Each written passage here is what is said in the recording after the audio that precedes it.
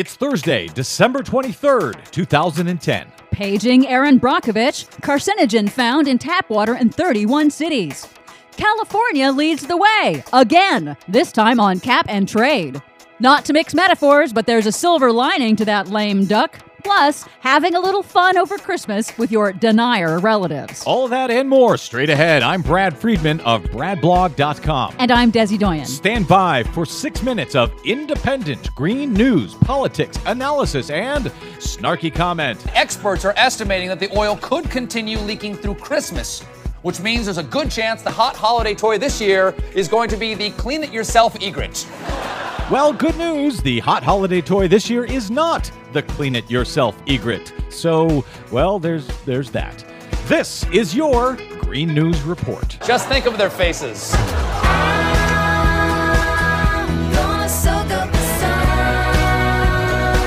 Today's Green News Report is sponsored by you. Yes, you. We rely on your support, not corporations or foundations, to help us continue telling the truth about green news on your public mainstream airwaves. Please stop by greennews.bradblog.com and hit that PayPal button in support. You can also PayPal to greennews@bradblog.com. We rely on you, and thank you. Okay, Des, after nearly a week of record rainfall out here in Los Angeles, the skies have finally opened. The sun has returned to Los Angeles. Yes, it broke rainfall records, and it's exactly what climate scientists have been warning about, more extreme and intense weather events. I'm just happy it stopped because I hadn't finished building my ark yet. But, well, anyway. But on to the news. Shocking results from a new study released this week finding drinking water in 31 U.S. cities is contaminated with elevated levels of a potential carcinogen. The Environmental Working Group found the chemical hexavalent chromium, made famous in the film Erin Brockovich, in the tap water of 31 out of 35 U.S. cities it tested, including the nation's capital. In response to the study, Environmental Protection Agency Administrator Lisa Jackson announced on Wednesday the EPA will issue guidelines to help communities test for the chemical, which is already in the midst of a lengthy scientific review. And why should I be worried about hexavalent chromium? Because it causes cancer. Oh, well, yeah, that's a problem. California is going it alone on saving the climate after comprehensive clean energy and climate legislation was killed off in the Senate this year by Republicans and corporate Democrats. California is now stepping into the breach. The California Air Resources Board last week voted to implement a statewide cap and trade system starting in 2012 to reduce the state's emissions of greenhouse gases. Very simply put, right now, companies pollute for free and the taxpayer cleans it up, whereas a cap and trade system forces heavy polluters to pay for the pollution they emit by capping the amount of carbon pollution they're allowed and putting a price on it, putting an economic incentive on cleaning up their operations. It's a market-based idea pioneered by those crazy environmentalists Ronald Reagan and George Bush Sr. and has already proved wildly successful at stopping acid rain and depletion of the ozone layer. But isn't California worried about enslaving its people and ruining its economy? Or maybe it's more worried about unleashing the clean energy innovation economy. Wow, heady words. Maybe I'm watching too much Fox News.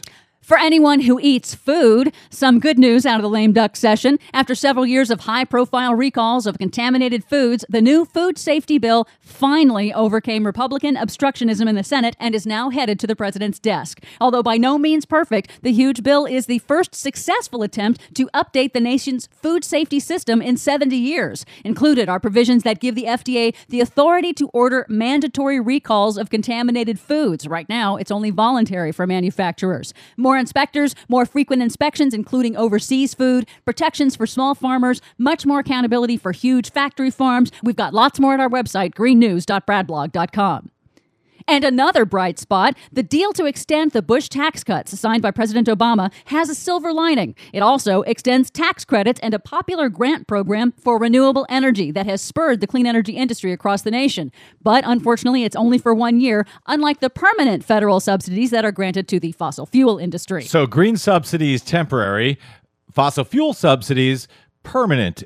No complaints from Republicans about those permanent subsidies for fossil fuel? Or from Tea Partiers either. Go figure. And finally, the holiday season provides so many opportunities to educate your relatives who may not be, shall we say, up to date on the latest climate science. You're sounding sarcastic. I know. Remind them that the last decade was the hottest on record. 2010 will likely be the hottest year on record. And then drive the point home with the handy free smartphone app from skepticalscience.com that destroys all denier myths. Or try these quick answers from the Natural Resources Defense Council.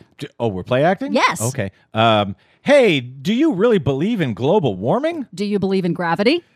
But it's really cold outside. What happened to you tree huggers and your global warming? Well, it's called winter. Oh. See, that was easy. For more on that and the other stories we couldn't get to today, please check out our website, greennews.bradblog.com. This is our last report until after Christmas, so from all of us here at the Green News Report, we wish you a very merry and a green Christmas. I'm Brad Friedman. And I'm Desi Doyen. And this has been your Green Christmas Green News Report. Stockings on the mantle, snow's here every day, but it's a green Christmas anyway. Red nose on the reindeer, tinsel on the tree, but it's a green Christmas